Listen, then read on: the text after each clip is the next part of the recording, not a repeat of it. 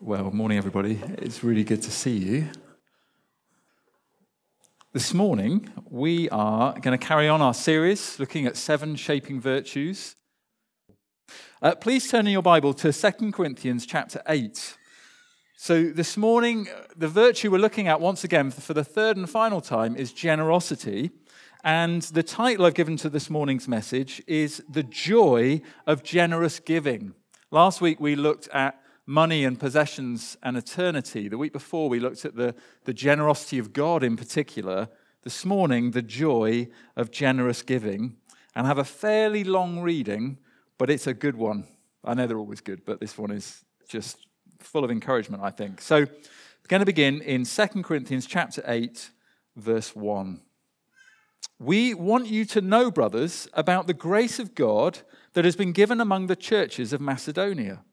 For in a severe test of affliction, their abundance of joy and their extreme poverty have overflowed in a wealth of generosity on their part.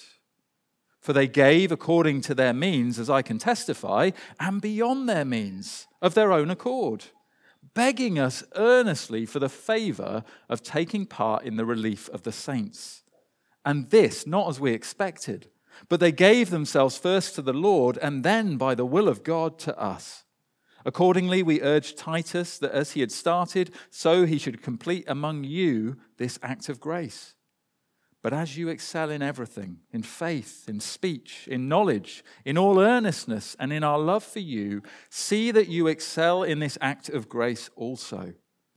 I say this not as a command, but to prove by the earnestness of others that your love also is genuine. For you know the grace of our Lord Jesus Christ, that though he was rich, yet for your sake he became poor, so that you by his poverty might become rich. And in this matter I give my judgment, this benefits you, who a year ago started not only to do this work, but also to desire to do it. So now finish doing it as well, so that your readiness in desiring it may be matched by your completing it out of what you have. For if the readiness is there, it is acceptable according to what a person has, not according to what he does not have. For I do not mean that others should be eased and you burdened, but that as a matter of fairness, your abundance at the present time should supply their need, so that their abundance may supply your need, that there may be fairness. As it is written, whoever gathered much had nothing left over, and whoever gathered little had no lack. And then chapter 9, verse 6, the point is this: whoever sows sparingly will also reap sparingly, and whoever sows bountifully will also reap bountifully. Each one must give as he has decided in his heart, not reluctantly or under compulsion, for God loves a cheerful giver.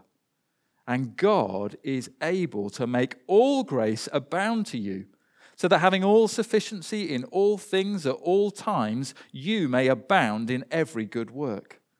As it is written, he has distributed freely, he has given to the poor, his righteousness endures forever. He who supplied seed to the sower and bread for food will supply and multiply your seed for sowing and increase the harvest of your righteousness. You will be enriched in every way, to be generous in every way, which through us will produce thanksgiving to God. For the ministry of this service is not only supplying the needs of the saints, but is also overflowing in many thanksgivings to God. Now, who in their right mind, in the midst of an economic downturn, and also just 2 days after Black Friday, when maybe some of us spent more than we should have, and others of us spent nothing and lamented that we couldn't, who would choose to listen to a message on generous gospel giving? Considering the times that we're living in, it might seem like a message on generous giving is just a little bit inappropriate and untimely. A bit like trying to address the importance of regular car maintenance with someone sat on the hard shoulder and their engine is on fire. Or a bit like beginning to talk to someone about eating more healthily and keeping fit whilst in the back of the ambulance as they're reeling from a suspected heart attack. There is a time and a place, isn't there, for certain conversations, and surely the time and the place for talking about giving is not when some of us are shivering at home because we don't want to turn on the heating. and when inflation and interest rates are going through the roof. Yet the truth is that as Christians, we are always called to be thinking and talking about how to steward our money and possessions well. Thinking during both economic upturns and downturns about what we might keep and what we might give, perhaps even doubly so when we're tempted to worry and despair. It is good for us to talk about this. Now, we've said it before, and I want to say it again. This series on generosity is not in any way motivated because, as a church, we need money. God continues to provide for our needs richly through the generous giving of the members of this church, and we just confidently trust that if he has more areas of gospel ministry for us all to move into as a church, he will provide all that we need to do his will. So this morning is not about fundraising, not one bit about fundraising. This morning is really about joy raising. Because in a financial crisis like the one we're in right now, what we need more than anything is to be reminded to seek joy in the place where our true treasure lies, in Jesus. And if there's one thing that stands out, I think, in these 2 chapters that we've just read from this morning, it's that it's inviting the Corinthians and us to generous gospel giving, but not on a path that's sort of one of greater misery and darkness that God is calling us down. It's clear to me this is one of greater and more abundant joy. I just think that comes through so clearly in the way that Paul writes. It's an invitation to experience more spiritual treasure. He speaks of grace abounding. It's an invitation to happy and glad thanksgiving, overflowing abundantly from our lips and our lives to magnify our generous God. I wonder if you got a sense of that even just in the reading of it, that joyful anticipation. It strikes me that only such a generous, happy, and kind God as God is would make one of the longest sections in the Bible that's on giving be a place not about austerity and rule-making, but a place of overflowing joy and promise. That's the goodness of God to us this morning. And all of that begins in chapter 8, verse 1, with a focus on the gift of generous giving. So that's the first of 3 headings this morning, the gift of generous giving. Look at verse 1. We want you to know, brothers, about the grace of God that has been given among the churches of Macedonia. Here's the thing. Giving is something we tend to think of primarily as doing good to others. I make a sacrifice at cost to myself in order to bless and benefit someone else. I lose out and they gain. That's what giving's all about, isn't it? My loss for another's gain. But is that completely right? Certainly it's true that generous giving is often costly. We give up some of what we have in order for others to gain. But is it right to say that we lose out when we give? Well, not according to verse 1. Here, Paul tells the Corinthians of how God's grace has recently been given to the churches of Macedonia. And he's probably talking here about churches in Philippi and Thessalonica and Berea. He says these poverty-stricken churches have been given a gift from God. So, what's the gift? Verse 2, for in a severe test of affliction, their abundance of joy and their extreme poverty have overflowed in a wealth of generosity on their part.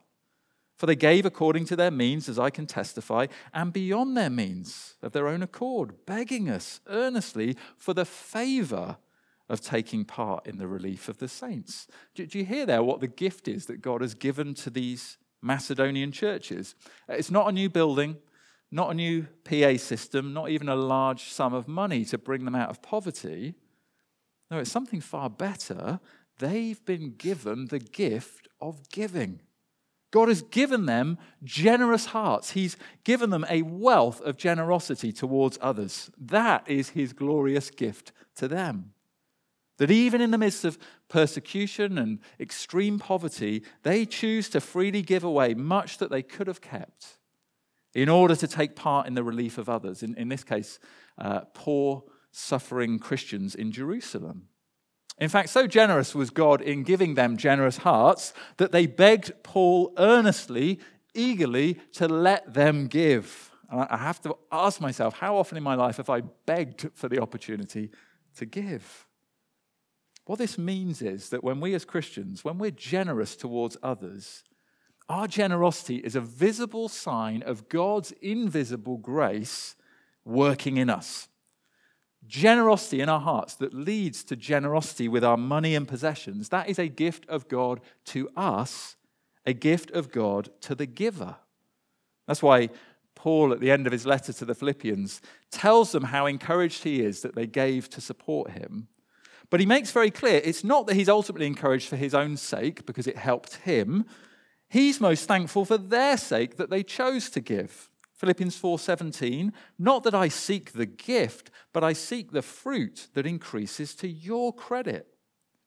He's grateful they gave, first and foremost, because he delights to see them being generous and fruitful. He knows they benefit from being givers, because giving is a gift of God to the giver. Okay, hopefully then this morning, giving is already beginning to look desirable to us again, if it wasn't already, even in an economic downturn. It is a rich blessing of God to receive an increasingly generous heart within us. But the encouragement doesn't end there. That is just the beginning. The next encouragement that's so prominent throughout these two chapters is that there are a multitude of other compelling reasons for generous giving as well. So second heading for this morning, this one's a little bit longer, the reason for generous giving. Paul gives us 4 particular reasons for generous giving. First one is, it proves our love. Chapter 8, verse 8, I say this not as a command, but to prove by the earnestness of others that your love also is genuine. Genuine, earnest giving, Paul says, is one of the key proofs that our love for God and our love for other people is genuine, because we give to those we love. Giving to God is a demonstration of our love for Him. Giving to other people is a demonstration of our love for them. Not giving and not wanting to give throws our love into question. James 2, verse 15, if a brother or sister is poorly clothed and lacking in daily food, and one of you says to them, go in peace, be warmed and filled, without giving them the things needed for the body, what good is that? 1 John 3:17, if anyone has the world's goods and sees his brother in need, yet closes his heart against him, how does God's love abide in him? Little children, let us not love in word or talk, but in deed and truth. Genuine love doesn't begin and end with just saying nice things to people when they're in need or telling them we hope things work themselves out. Genuine love, if we're Christians, leads to generous deeds.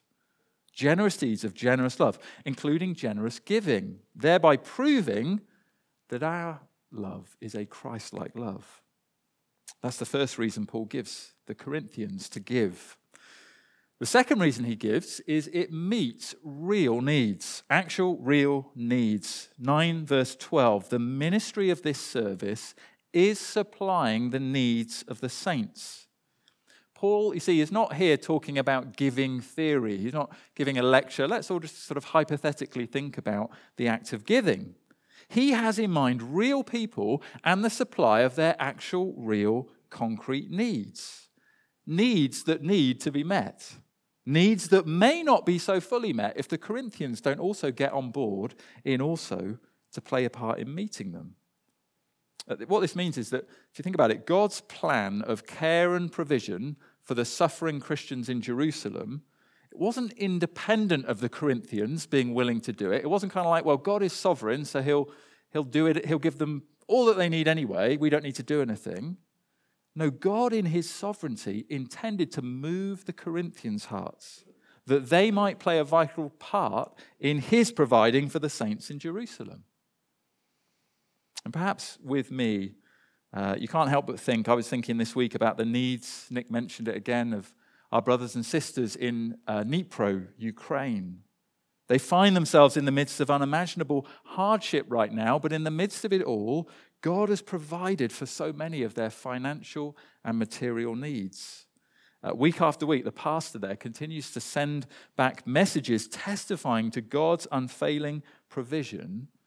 But at no point, as far as I know, has God ever just sort of dropped money out of heaven to them.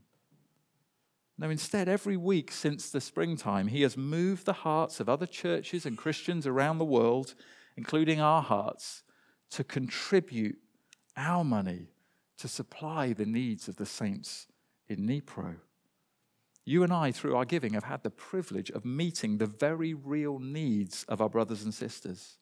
And they would not have experienced all of the divine help that they have if the grace of God had not worked in us, giving us generous hearts that were eager to play our part as well. So generous giving meets actual real needs. Third reason for generous giving is it glorifies Christ. And this really, I think, has got to be the ultimate Christian motivation for all generous giving. One that should never be replaced in having the top spot on the leaderboard of reasons to give. Look at verse 9, chapter 8, verse 9. For you know the grace of our Lord Jesus Christ, that though he was rich, yet for your sake he became poor, so that you by his poverty might become rich. We're to give generously because we have known firsthand the generosity of our Lord Jesus Christ towards us. That though he was exalted in the heavens with his Father, he willingly left the riches and eternal joys of heaven to come to earth as a man. He came to give away his very life for us so that we might experience the riches and the joys of heaven in exchange. Now, as those who've received heaven's riches in Christ, we're now called to follow in his footsteps of generous giving, not to earn his love, but in response to his love. Our giving now showcases his giving on the cross, and it magnifies the richness of his grace. It shows forth his love. It glorifies Christ. And the fourth and final reason for giving that Paul shares is that generous giving actually benefits us. It benefits us. And I felt this point was worthy of an exclamation mark. They often do that with headings, but there you go. Chapter 8, verse 10, and in this matter, Paul says, I give my judgment. This benefits you. This benefits you. Well, how does it benefit us? Well, last week we saw it helps us to treasure Christ and eternity more. We've already seen it deepens our assurance that our love is genuine. But the benefit Paul goes into most detail about now is that it also promises a beautiful reward, a bountiful reward. Chapter 9, verse 6. The point is this: whoever sows sparingly will also reap sparingly, and whoever sows bountifully will also reap bountifully. Then again, verse 8, God is able to make all grace abound to you. And then verse 11, you will be enriched in every way. So that's 3 times at least Paul is telling the Corinthians, telling us that if we practice generous giving, it will result in a rich reward. So what is this? Is this the health and wealth gospel actually found in the pages of our Bibles? Give a big sum of money to the Lord because he'll give you 3 or 4 or 5 or 10 times back as a result. That's what those heretical, devilish prosperity teachers will teach. And I guess they probably like to quote 2 Corinthians 9, verse 6 as well. You'll give us $500 today, £500, and tomorrow you'll find £5,000 in your bank account. Well, listen, we only have to read the rest of the passage to see that Paul has nothing so trivial, worldly, or idolatrous in mind as give to God because he'll give you a bigger house or a better car. He tells us what kind of reward, what kind of harvest generous givers will reap, and it's much more desirable and much more lasting than just getting more money to spend on ourselves. Verse 8, God is able to make all grace abound to you so that, having all sufficiency in all things at all times, you may abound in every good work. Verse 10, he who supplies seed to the sower and bread for food will supply and multiply your seed for sowing and increase the harvest of your righteousness. You will be enriched in every way to be generous in every way. Paul makes himself very clear. God will reward our generosity, but not by making us richer personally, but by making us richer in good works, giving us even more opportunities to be generous in every way. He says he'll provide for our needs so that we can continue to generously meet the needs of others, so that we can play a part in continuing to advance the cause of the gospel in this world. I was reading this week the inspiring example of John Wesley. I'm sure we've all heard of him, the 18th century preacher, writer, founder of the Methodist movement. He's sort of another local famous Christian figure. Obviously, he ministered in part in Bristol. You can visit his chapel down in the city centre. What many people don't realise about Wesley, though, is that he was one of England's wealthiest men, particularly through the sale of his writings. And this is in his lifetime. Yet when he died in 1791, it said that he only possessed a handful of coins in his pocket and a handful of coins in his dresser drawer. And here's why. In 1731, Wesley began to limit his expenses so that he would have more money to give to the poor. He records that one year his income was £30 and his living expenses £28, so he had £2 to give away. The next year his income doubled, but he still managed to live on £28, so he had £32 to give to the poor. In the third year his income jumped to £90. Instead of letting his expenses rise with his income, he kept them to £28 and gave away £62. In the fourth year, he received £120. As before, his expenses were £28, so his giving rose to £92. Even when his income rose into the thousands of pounds a year, he lived simply and he quickly gave away his surplus money.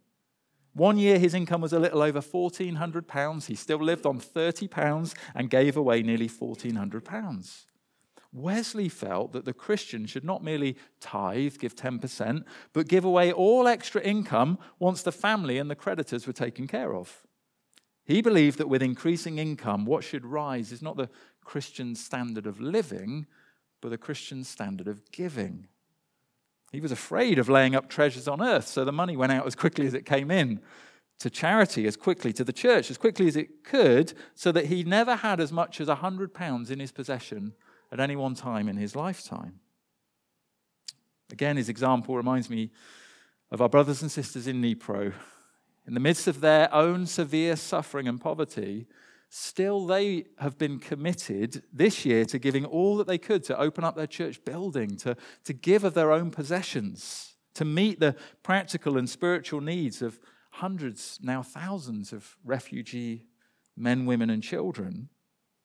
And you see what God has done as a result. God, in his kindness since the spring, has entrusted them as a church with an incredible supply of money. Not so that they could become less poor for themselves, but so that more money might pass through their hands, enabling them to abound all the more in being generous to others. Is the Apostle Paul then saying that God will increase the amount that a generous Christian giver is able to give year on year? No, he's not promising that at all. And yet God does promise to keep on enriching us in every way, to be generous in every way. He'll never lead us into a place in life where we cannot practice generous giving with what we have, however much or little that might be. He's always willing to give us the gift of giving, along with the motivation and the ability to generously give.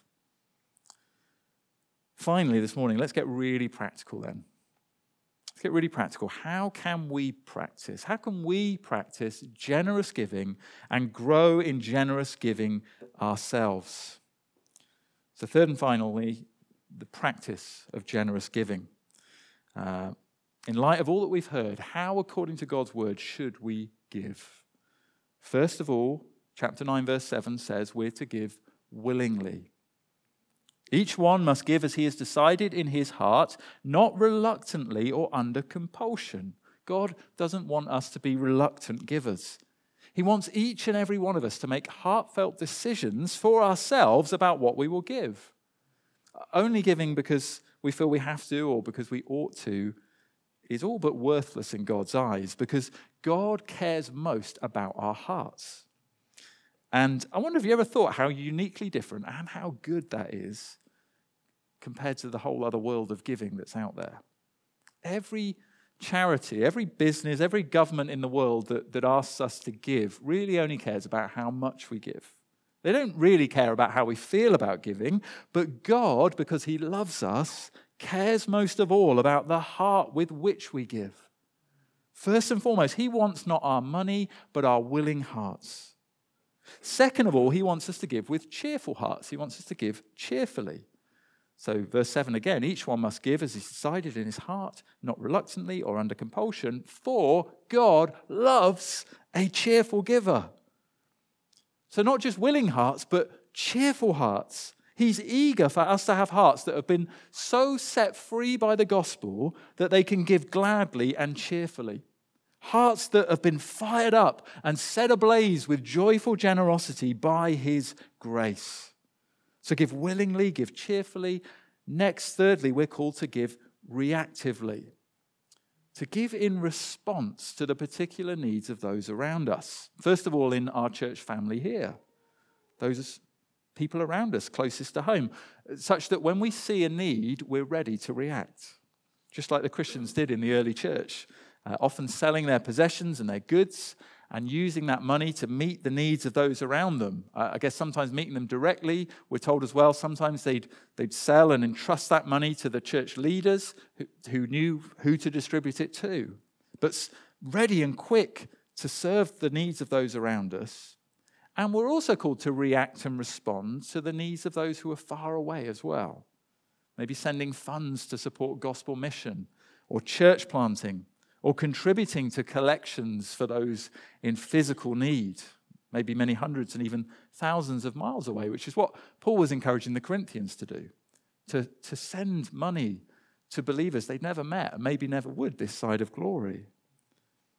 We're to be eagle-eyed, on the lookout for genuine needs, ready to react with quick-fire generosity as soon as we see it, as quick as Clint Eastwood is to draw his gun at high noon in every Western I've ever seen him in. We're to be the best sharpshooters in the land when it comes to acting and responding with generosity. Fourthly, we're also to give routinely. We're to give routinely. Meaning by this, we're not just called to spontaneous reactionary giving. We're also to be thoughtful about setting aside money to give routinely and regularly. And first and foremost, I think God's word makes this very clear, first and foremost, to the church, the local church that we're a part of. In terms of routinely, 1 Corinthians 16, verse 2, it talks about every believer setting aside something to give on the first day of each week when they gather. The Old Testament talks about the principle of first fruits, giving a regular portion of what they receive from God back to God at harvest time. For them, that offering was perhaps once a year. For us, it might be more likely weekly or monthly. However often or regularly we receive, we get paid. The point is, it's not less spiritual to have a routine for regular giving. Spontaneity doesn't equal more spirituality. The Holy Spirit should be just as active in our hearts when we're sat down planning our budget, planning our giving, as when we're moved with loving spontaneity to give to a special immediate need. The Spirit's at work in both, and God calls us to both. Fifthly, and there's 7 in all in case you're wondering, fifthly, we are to give generously. Now this one's going to get us into the real nitty-gritty of how much do I need to give? How much should I decide to give? Is it a set amount? £10, £50, £500? Is it a set percentage? 1%, 10%, 50%? Well, actually, there are no numbers or figures given here by Paul to the Corinthians. Instead, there's this much deeper, richer, heart-focused principle that all Christian giving should be done in a spirit of excelling in generosity. So he says, verse 7, but as you excel in everything, in faith, in speech, in knowledge, in all earnestness, and in our love for you, see that you excel in this act of grace also. What does it mean to excel? What does it mean to excel in faith? It means to have great faith. To excel in speech, that's to let all our speech be good and wholesome. To excel in love, that's to give our all in loving God and our neighbor. And so to excel in giving must mean as well not doing it minimally or by half measures. Our financial giving is not something that we're to pay little care or attention to, or to show only a little enthusiasm for. No, we're to excel in the grace of giving, to strive to do our best in giving with exceeding generosity, to grow in giving. Maybe asking ourselves not so much how much of my money am I prepared to give to God, but instead more like how much of the Lord's money am I prepared to keep for myself, and how much can I pass on and give to others? It's clearly not then about us all giving the same amount either. Not at all. A generous amount given by one person isn't the same as a generous amount given by another. Remember Jesus' words about the widow in Luke 21. Lots of rich people he describes, they see coming and putting lots of money in the offering. It's making all sorts of noise. You can hear all the coins going in. And then a widow comes along and puts in just 2 coins. And he says to his disciples, she put in more than all of them, for they all contributed out of their abundance, but she out of her poverty put in all she had. There's also a very clear principle of proportionality throughout the Bible when it comes to giving. Just a few examples. 1 Corinthians 16:2, again, it talks about giving in keeping with our income, giving to the Lord in proportion to what we receive. And in this morning's passage, he says the same thing again in chapter 8, verse 11, of giving according to what a person has, not according to what he does not have. It's about giving generously according to what each one of us has. For God looks on the heart. And it's cheerful willingness that he's looking for. It's not comparable amounts. He's not looking at your neighbor and going, hang on, that person over there has given far more than you have. No, he's looking at our hearts and at what we have and whether we in our position are giving generously to him. What then about the principle of tithing? In the Old Testament, God's people were bound under law to give the first 10%, that's what a tithe means, of all that they received back to the Lord, and along with several other sort of mandatory offerings as well. But what about New Testament Christians? Now, this is the bit where we all lean in, I suspect. Now, on this matter, Christians do disagree. Pete and I don't believe there's any binding law upon us still for tithing, not like there was under the Old Covenant. And yet, we also see that the principle and practice of tithing, it began much earlier in the Old Testament than when the Mosaic law came in. So it isn't something just to be thrown out of the window and forgotten entirely. Coupled with that, even under the Old Testament law, the tithe was just the beginning of what God's people were encouraged to give. They were actually encouraged even then to give much more than 10% and to do so from generous, willing hearts as well. So what about all of us then who are no longer under the old covenant? We're no longer under law. We're under the new covenant that's a covenant of grace. What happens to generous giving in that transition from law to grace? Well, I think it depends on whether we view God's grace as a license to do as little as possible, or if we view it as something far more freeing and empowering than the law ever was or ever could be. Whether we view the covenant of grace as something that encourages less godliness and more apathy, or something that allows us to serve God much more wholeheartedly than Old Testament believers were able to, because we have the Spirit of God within us. The principle of a tithe, then, should not be a rule. It should not be an end goal for us. We would suggest that just looking at the unfolding storyline of Scripture, it presents giving 10% as a very wise and healthy starting point for the beginning of a Christian's journey into generous giving. That seems to be the sort of the general storyline of the Bible. Something that someone once helpfully described as being like the training wheels. I think we call them the stabilizers, for learning to ride the bike of Christian generosity. It's like if you want to learn to ride through the Christian life with ever-increasing generosity and joyfully adventurous giving, if you want to become the equivalent of a downhill mountain biker, and that looks certainly adventurous and almost very risky, the place to start to learn is by strapping on the training wheels of giving to God 10% of our income and then praying for the opportunity to grow and increase from there. Which brings us So the sixth way we're called to practice generous giving. Quite naturally, the sixth way, flowing from where we've just been, that is that we give sacrificially. We give sacrificially. Look again at what Paul says about the Macedonian Christians who overflowed in a wealth of generosity. Chapter 8, verse 3, they gave according to their means and beyond their means. What does that second means mean?